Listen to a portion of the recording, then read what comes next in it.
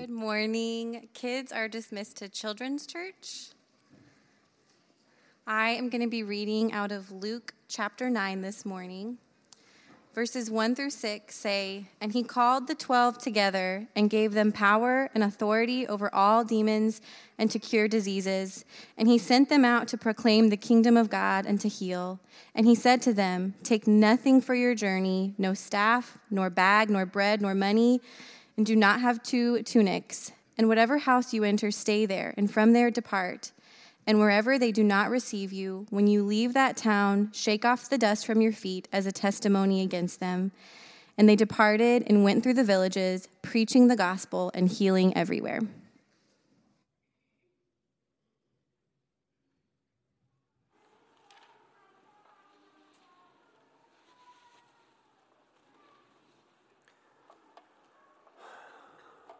Well, good morning. Luke chapter 9, verses 1 through 6 is weird to me because this morning, we're starting our missions fundraising for the International Missions Board that we can take the gospel to the ends of the earth.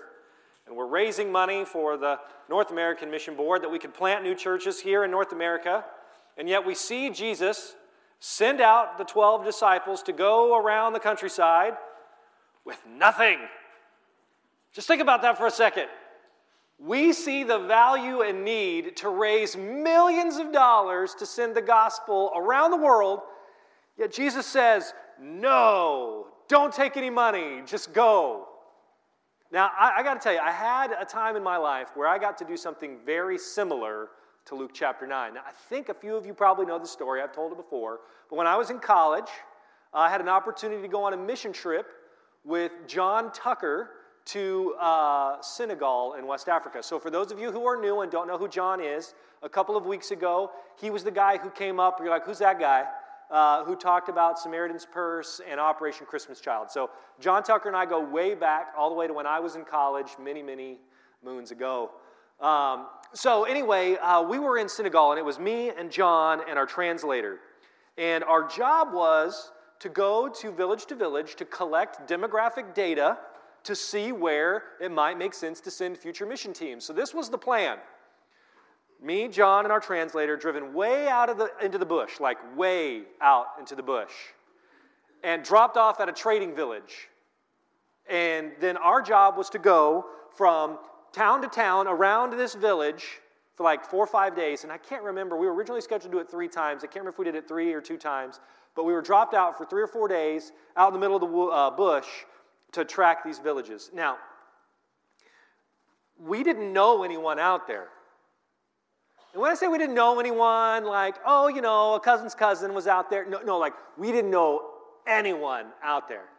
And we didn't know what kind of people they were. That's the kind of job we were going to do, was who are these people and how are they and are they receptive and blah, blah, blah. Like, that was our job.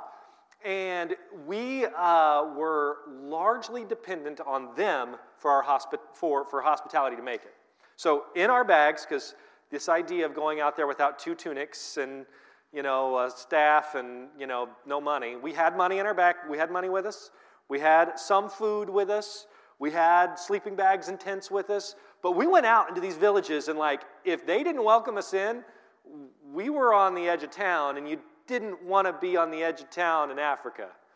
Okay, and we didn't have enough food to be full. We had enough food to live on and to not be starving and to have energy, but we did not have enough food to be full. So we would go into these villages and depend on them for enough to get by, to stretch our supplies so that we could make this work. I got to tell you, it was as close to Luke 9 as I could ever imagine being, and yet I still had money, I still had food, I brought my own tent.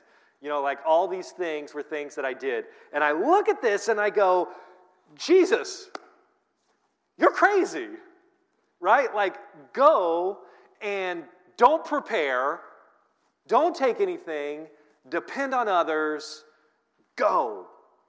Why would Jesus ask his disciples, why would Jesus tell his disciples to go and do this? What is his purpose? What is his plan? As citizens of the kingdom of God, their King, Jesus, set them up for success as he called them to do hard things. What I hope we can see today is that Jesus empowered them and set them up for success as he called them to do something very, very hard. Today we're going to look at Luke chapter 9, verses 1 through 6, and we're going to see that Jesus sent out his disciples to preach the coming of the kingdom. Okay, but they're going to do this with power and authority. And by that power and authority, they're going to heal and cast out demons. Let's look at verses 1 and 2 again. It says, "And he called the 12 together and gave them power and authority over all demons and to cure diseases. And he sent them out to proclaim the kingdom of God and to heal." So what's their mission? Their mission is to proclaim the kingdom of God. That's what they have been charged to do. Go and proclaim the kingdom of God.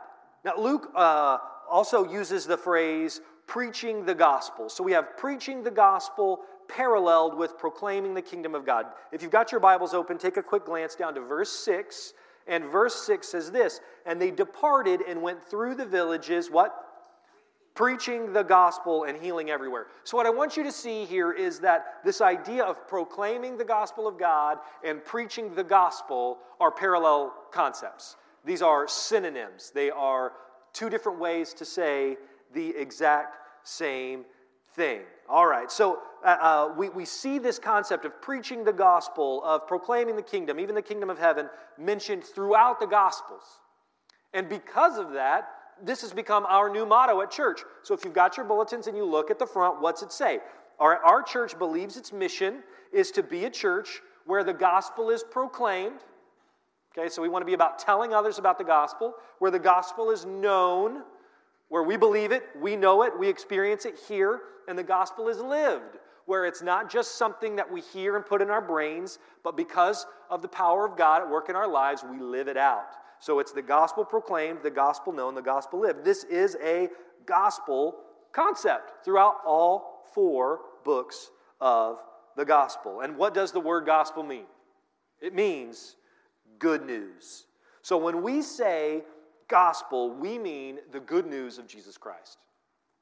Now, I think for many of us, when we hear this idea of the gospel, the good news of Jesus Christ, then our brain immediately goes to the cross. We go straight to the cross. We hear gospel, we go straight to the cross. We tend to think of the gospel of Jesus Christ as being that Jesus died for our sins, that he rose from the dead and saved us from our sins. Right? That's the gospel. And that is absolutely correct. That is what the gospel of Jesus Christ is. But I do think that view is pretty narrow, and that it's right here. Me. And I think the gospel of Jesus Christ, the kingdom of Jesus Christ, is a little bigger than me. Okay, so what we need to think about, all right, what we need to think about is what Jesus preached. What did Jesus preach as he went out? What did he send the disciples to go out and preach? They went out to preach what? The kingdom of God, or the kingdom of heaven, or the gospel.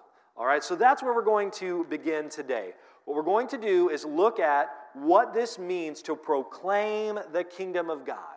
We're going to ask the question, what is the kingdom of God? Okay, what is the kingdom of God? And why would Jesus give his disciples power and authority over demons and to heal, along with this charge to go and proclaim the kingdom of God? All right, so let's jump in here. Let's look at this. What is the kingdom of God? To answer this question, what I want us to do is to look back in the book of Luke. We're going to look back in the book of Luke to Luke chapter 4, verse 43. This is something we discussed several months ago when we were in Luke 4. Now, this is Jesus speaking. It says, "But he," Jesus in Luke 4:43, "but he said to them, I must preach the good news of the kingdom of God to other towns as well, for I was sent for this purpose. What's the purpose he was sent? To preach the good news of the kingdom of God to other towns as well. So in other words, all over the place, all right? That was his purpose. Now, a quick side note here. If you opened your Bible to Luke chapter 4, I just want to challenge you to peruse around that chapter and see some of the things that are done in chapter 4. All right, in verses 31 through 41 in chapter 4, they talk specifically about examples of Jesus healing illnesses and casting out demons. And then if you look at verses 40 and 41, generally speaking, it says that Jesus did that a lot, that he cast out many demons and lots of people were healed. I think there is a link to these miracles and the kingdom of God. Now, we'll get to that later. Just put a pin in that. I just want you to notice that it's there, okay? Now, this idea of the kingdom of God being preached is mentioned in all four Gospels. So I want to take you to all four Gospels, and I want you to see this language that's mentioned throughout all four Gospels. Mark chapter 1, verse 14 and 15 says, Jesus came into Galilee proclaiming the gospel of God. What was he doing? Proclaiming the gospel of God and saying, the time is fulfilled and the kingdom of God is at hand. Repent and believe the gospel. Okay, so what do we see? Jesus again, what's he doing? He's preaching the kingdom of God. All right, now Matthew chapter 3, so now we're in the third different gospel here. Matthew chapter 3 verse 2 tells us that part of John the Baptist's message was, as it says here this is the words of John the Baptist in Matthew 3:2, repent, for the kingdom of heaven is at hand. So now we got John the Baptist saying it as well. Okay, now turn the page to Matthew 14, verse 17, and what we see here is, this time it's Jesus. From that time, Jesus began to preach, saying, repent, for the kingdom of heaven is at hand. So, man, Brandon, you are wearing us out. Okay, why are you doing this? The point that I want us to see and that I want us to begin to understand is that this idea of proclaiming the kingdom of God, the kingdom of heaven, is universal throughout the Gospels. So we looked at Matthew, we looked at Mark, we've of course looked at Luke. Now let's go ahead and I want you to see this in the book of John. Now the book of John probably emphasizes the kingdom the least of the four Gospels. However, the way it's emphasized is pretty neat. All right, so we're going to jump right into a famous passage in John chapter 3. This is that famous conversation between Nicodemus and Jesus where we get the wonderful verse, for God so loved the world that he gave his one and only son. All right, but before we get there, we have the conversation about being born again. And we're going to jump right into Nicodemus talking in John chapter 3, verse 2. Nicodemus says, Rabbi, we know that you are a teacher come from God. For no one can do these signs that you do unless God is with him. Jesus answered him, truly, truly, I say to you, unless one is born again, he cannot see the kingdom of God. Nicodemus said to him, how can a man be born when he is old? Can he enter a second time into his mother's womb and be born? Jesus answered, truly, truly, I say to you, that unless one is born of water and spirit, he cannot enter the kingdom of God. Now, here Jesus begins to set the table for what we're going to see later in the book of John, all right? The kingdom of God is not a material kingdom. Okay, that's important. So if you're taking notes, you can write that down. What is the kingdom of God? The kingdom of God is not a material kingdom. It's a spiritual kingdom, okay? He says we need to be born naturally, of course, but also born again. Born again spiritually. Now, another little side note that I think is important, as we talked about that other side note we mentioned in Luke 4, all right? Nicodemus mentioned signs. So something I want you guys to see again is there's another connection of miracles and the kingdom of God. There's a connection between miracles and the kingdom of God. All right, but more on that later. All right, so in summary, Jesus says that entry into the kingdom of God requires a new, second spiritual birth, emphasizing that the kingdom of God is of a spiritual nature. Okay, now, I've heard the kingdom of God explained like this. Okay, the kingdom of God is dynamic rather than static. The kingdom of God is dynamic rather than static. And so for those of you who are sitting there going, okay, where are we going now? Let me see if I can help you out so that you can begin to see the difference of what the kingdom of God really is. So a static kingdom would be like that of Great Britain. So let's go back to 1776, okay, when the United States declared its independence from Great Britain. All right, so prior to July 4th, the colonies, the 13 colonies, were a part of the static kingdom of Great Britain. There was a physical monarch ruling over boundaries that you could draw on a map. So it was at a time with a ruler within boundaries. July 3rd, we were subject to Great Britain. July 4th, we declared our independence. We said, no, we're not. All right, so like static kingdom, fixed in history. All right, the kingdom of God is not static. The kingdom of God is dynamic. So here's what that means. God's rule is not limited to borders on a map. Amen? All right, good. I just want to make sure, of course. His rule and reign, the kingdom of God, is not limited by time. Okay, so, and it's also not limited to a single monarch. So the kingdom of God is transcendent. Now listen to how Jesus interacts with Pilate at the end of his life in John chapter 18. So here we have Jesus on trial, about ready to be executed. He's brought before Pilate in John chapter 18, verses 33 through 37. And I think this really helps us understand the dynamic nature of the kingdom of God. So here's the conversation, starting in verse 33. So Pilate entered his headquarters again and called Jesus and said to him, all right, I'm going to put my finger here. For those of you who don't know, Pilate is a Roman governor who is overseeing and governing the region of Jerusalem, Judea. All right, so he's there as a leader under Rome, the Roman authority. All right, so Pilate says, "Are you the king of the Jews?" Verse 34, Jesus answered, "Do you say this of your own accord, or did others say it to you about me?" Pilate answered, "Am I a Jew?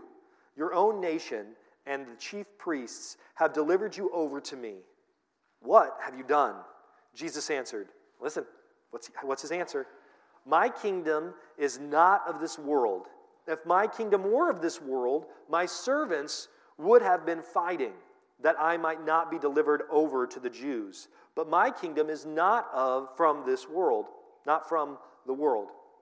Then Pilate said to him, "So you are a king?"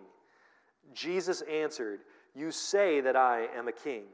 For this purpose I was born, and for this purpose I have come into the world, to bear witness to the truth."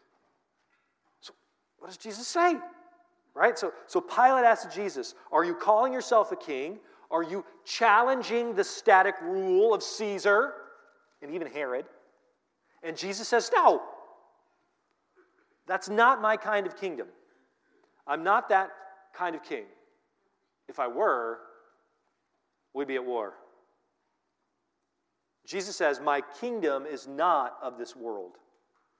Now, we can use this answer here to kind of oversimplify the kingdom of God and to detach his kingdom from this world entirely and now make Jesus' statement meaning that he's only a kingdom in heaven. He's only a king in heaven. All right? We can make this statement about a kingdom in life after death. But I think if we do that, we've made a mistake. Okay? Jesus isn't merely saying that he's a king in heaven forever. He's saying much more than that. Jesus is saying that he is a king over the earth, but in a way that is far different from that of Caesar, and especially that of Herod. His kingdom is better than a human kingdom. His kingdom is not a kingdom that can be contained. The kingdom of God is dynamic. It transcends the rule of any earthly monarch. It transcends the boundaries of even the largest dynasties. The kingdom of God is quite revolutionary, okay? It is a kingdom that has come and is here now. And it is a kingdom that is coming. So it has come in one way, and soon it is coming in a much more glorious way. It is an already, not yet kind of situation. Listen, if we were to go, let's go back to Luke, okay? But we're going to skip ahead to chapter 17. And the Pharisees ask Jesus a question that I'm so glad they ask. Every now and then these little scoundrels, they come up with really good questions, and I'm thrilled that they ask because it's one I want to ask. So here's what they ask Jesus, starting in Luke 17, verse 20. Being asked by the Pharisees when the kingdom of God would come, he answered them. So put your finger there. So, hey, Jesus, this kingdom that you're proclaiming, when's it going to come? Look at his answer. The kingdom of God is not coming in ways that can be observed, nor will they say, look, here it is, or there. For behold, the kingdom of God is in the midst of you.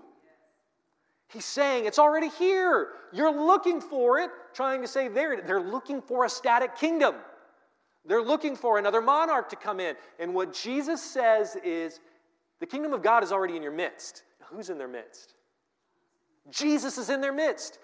He's present. His rule and reign is there. His kingdom has already come. Now, is it going to come in a more glorious way? Yes, but he's telling them that his kingdom is not about a physical kingdom in this static sense, but it is no less present, because where he is, his rule is, his kingdom has already come. But it's going to come in a much more glorious way. Listen to what Paul says in Ephesians chapter 2, verses 17 through 22. Ephesians chapter 2, 17 through 22. And he came and preached peace to you who were far off, and peace to you who were near. For through him we both have access in one Spirit to the Father.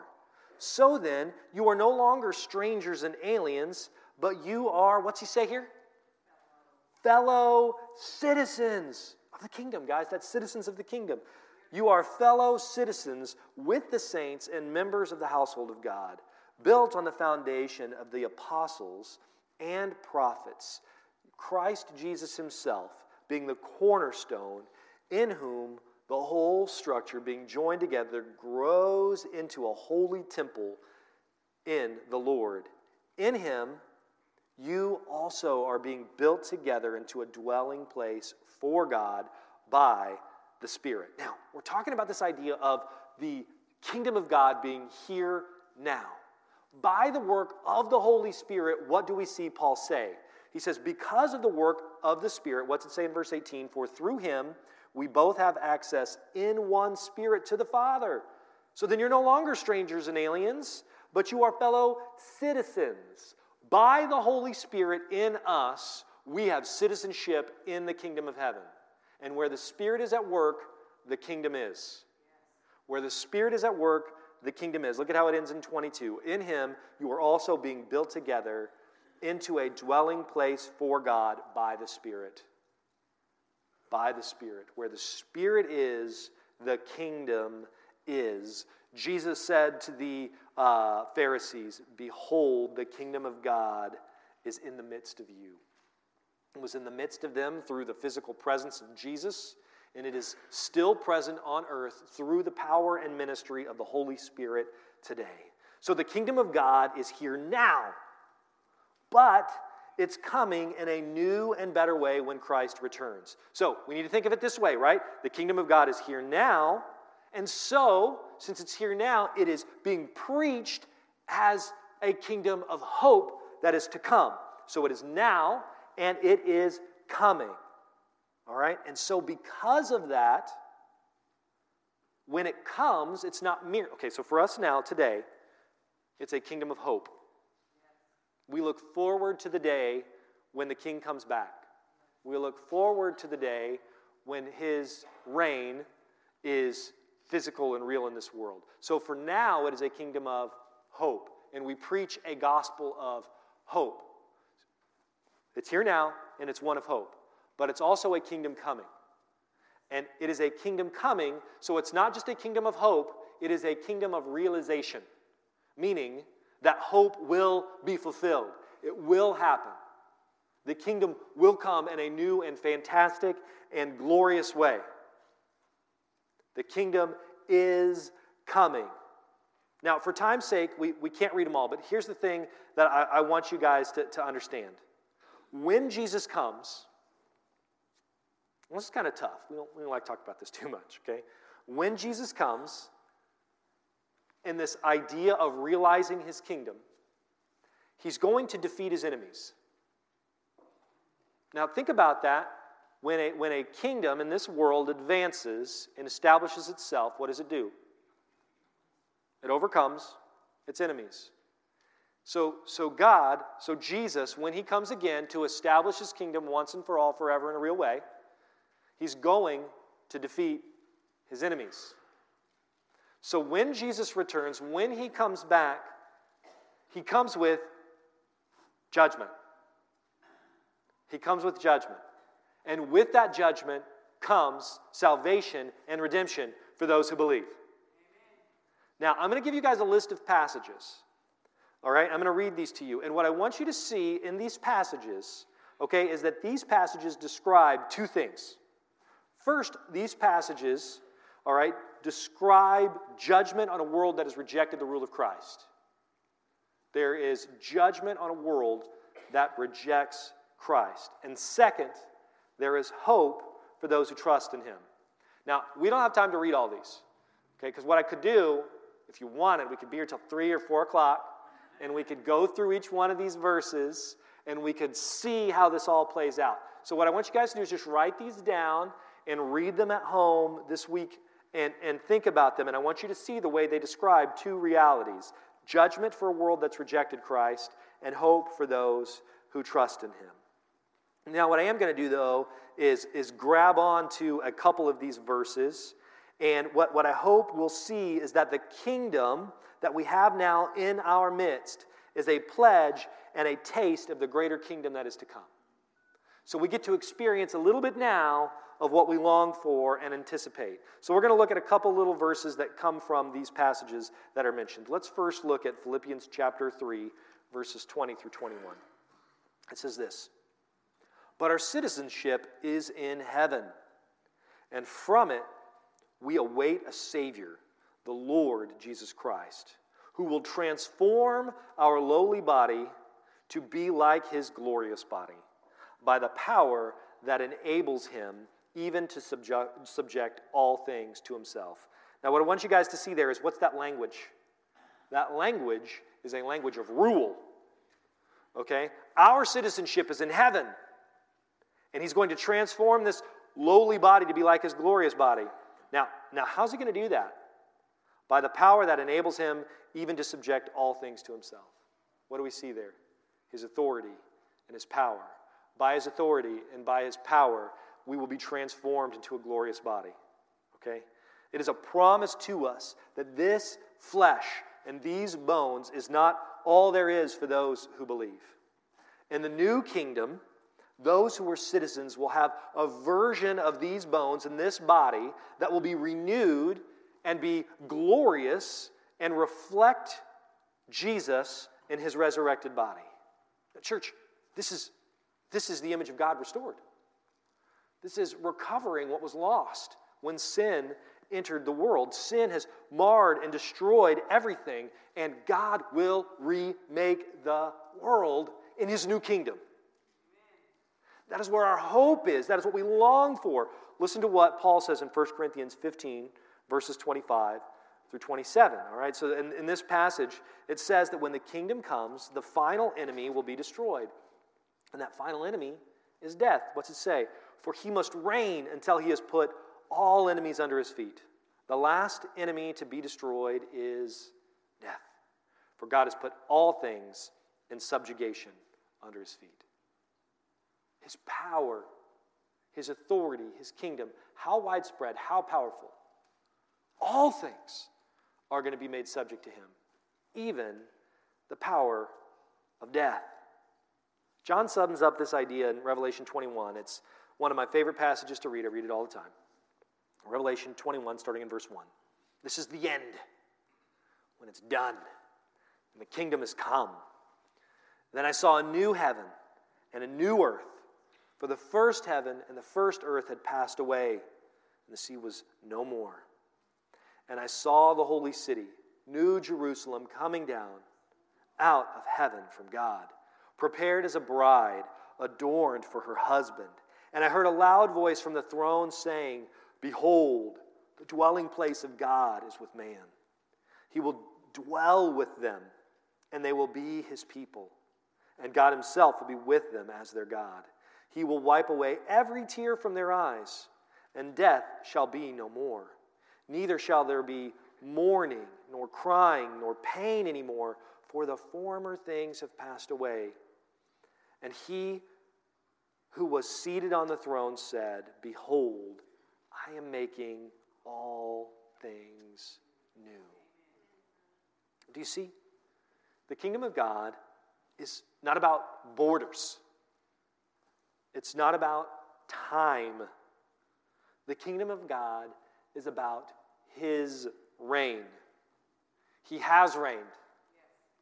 He is reigning. And he will reign for eternity.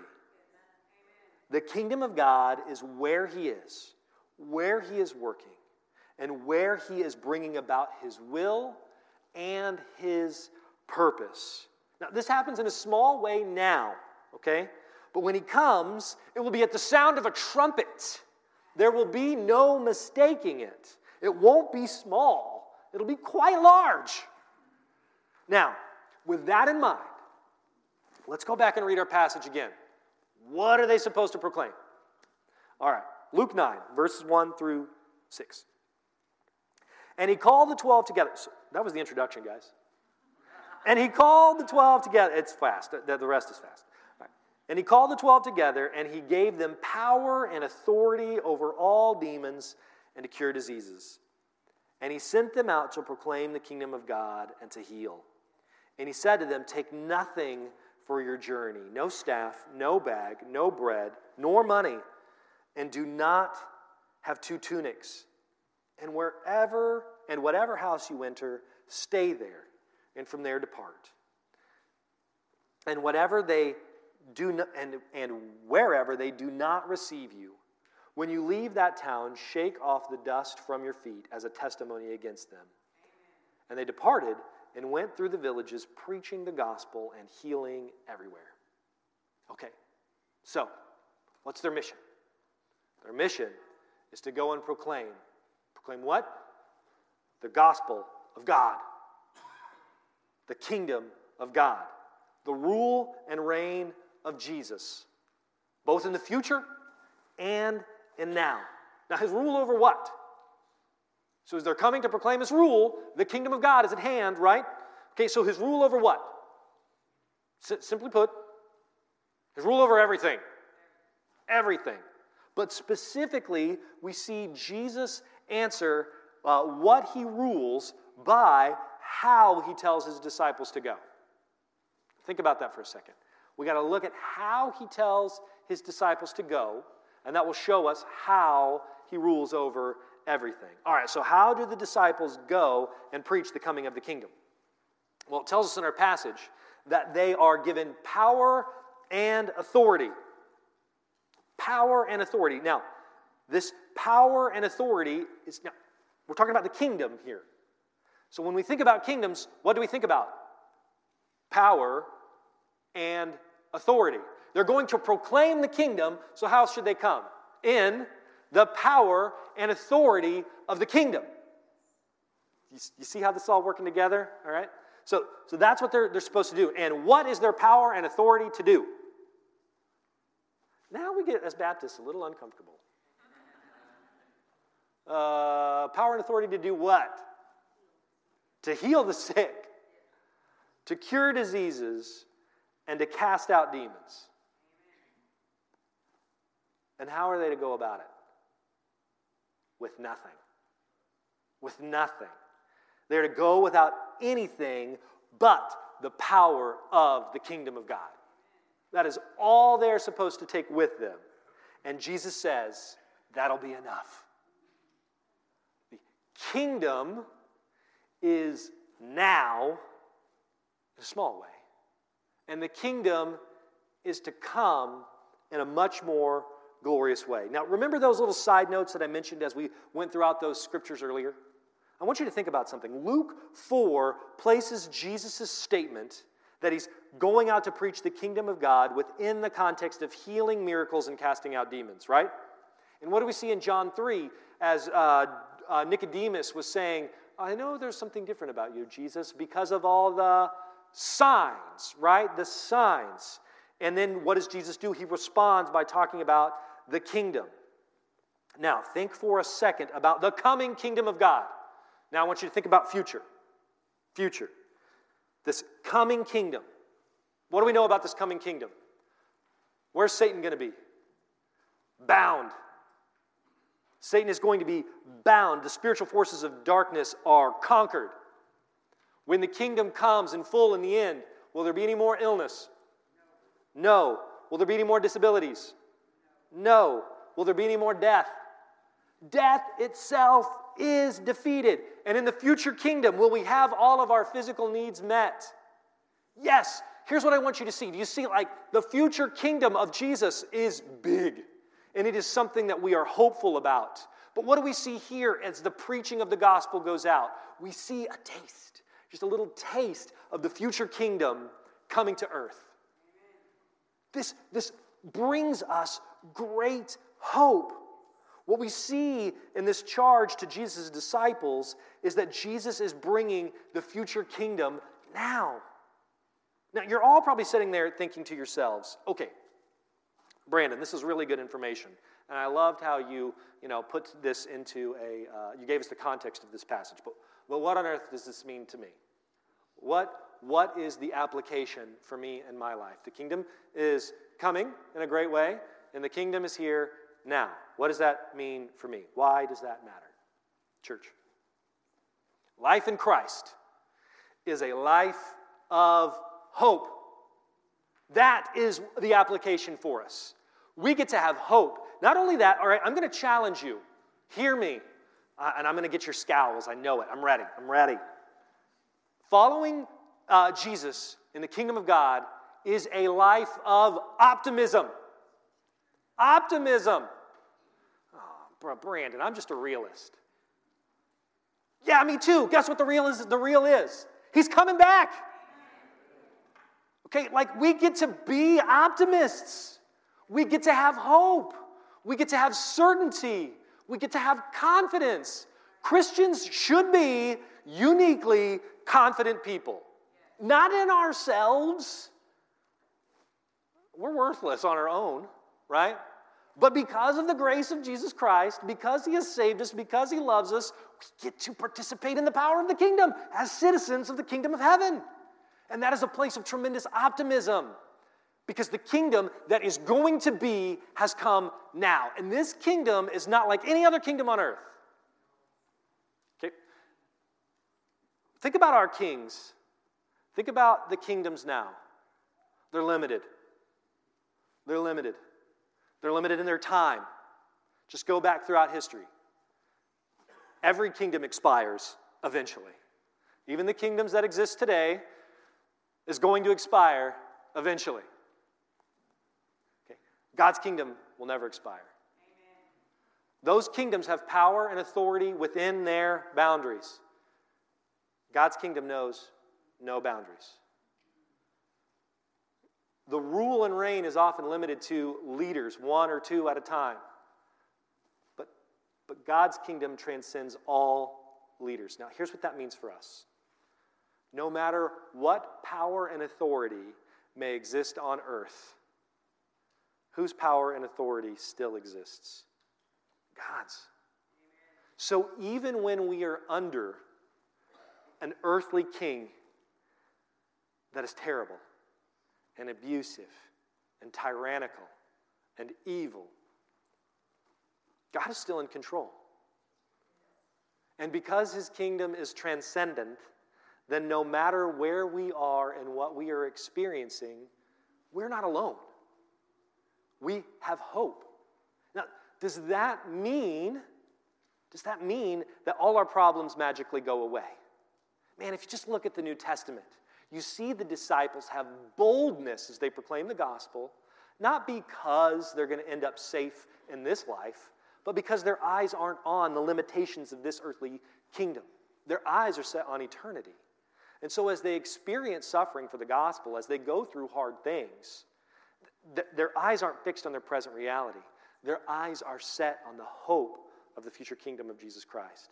And so we can celebrate the present kingdom of Christ because our future is secure in the eternal kingdom of Christ. So we get to be a people that has hope and optimism. We get to be a people that is positive, not because good vibes are good for the soul, okay? That's garbage. That's New Age stuff.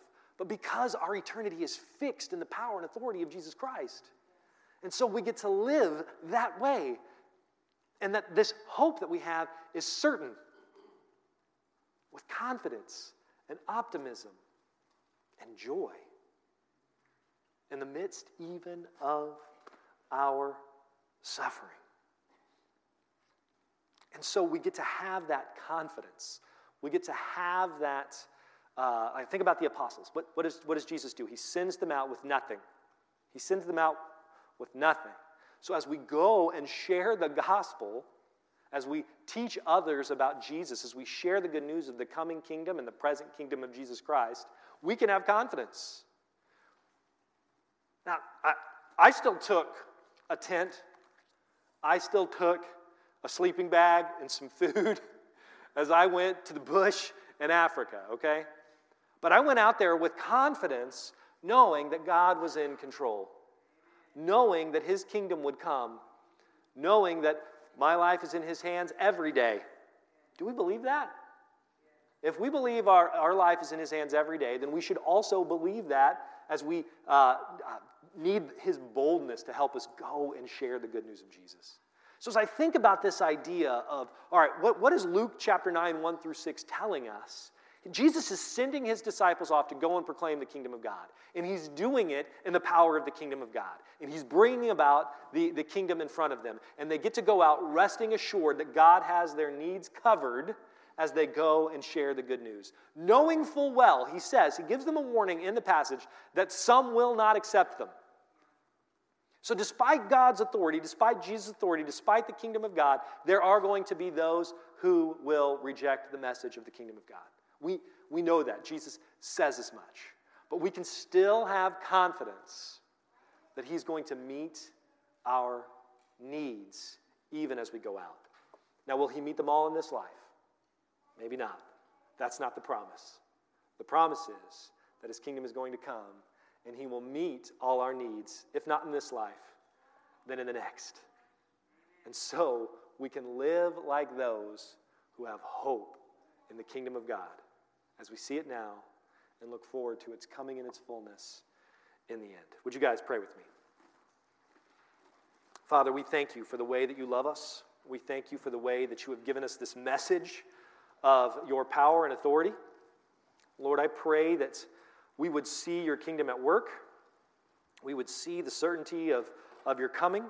And Lord, we would enjoy the privileges of being Your citizens now.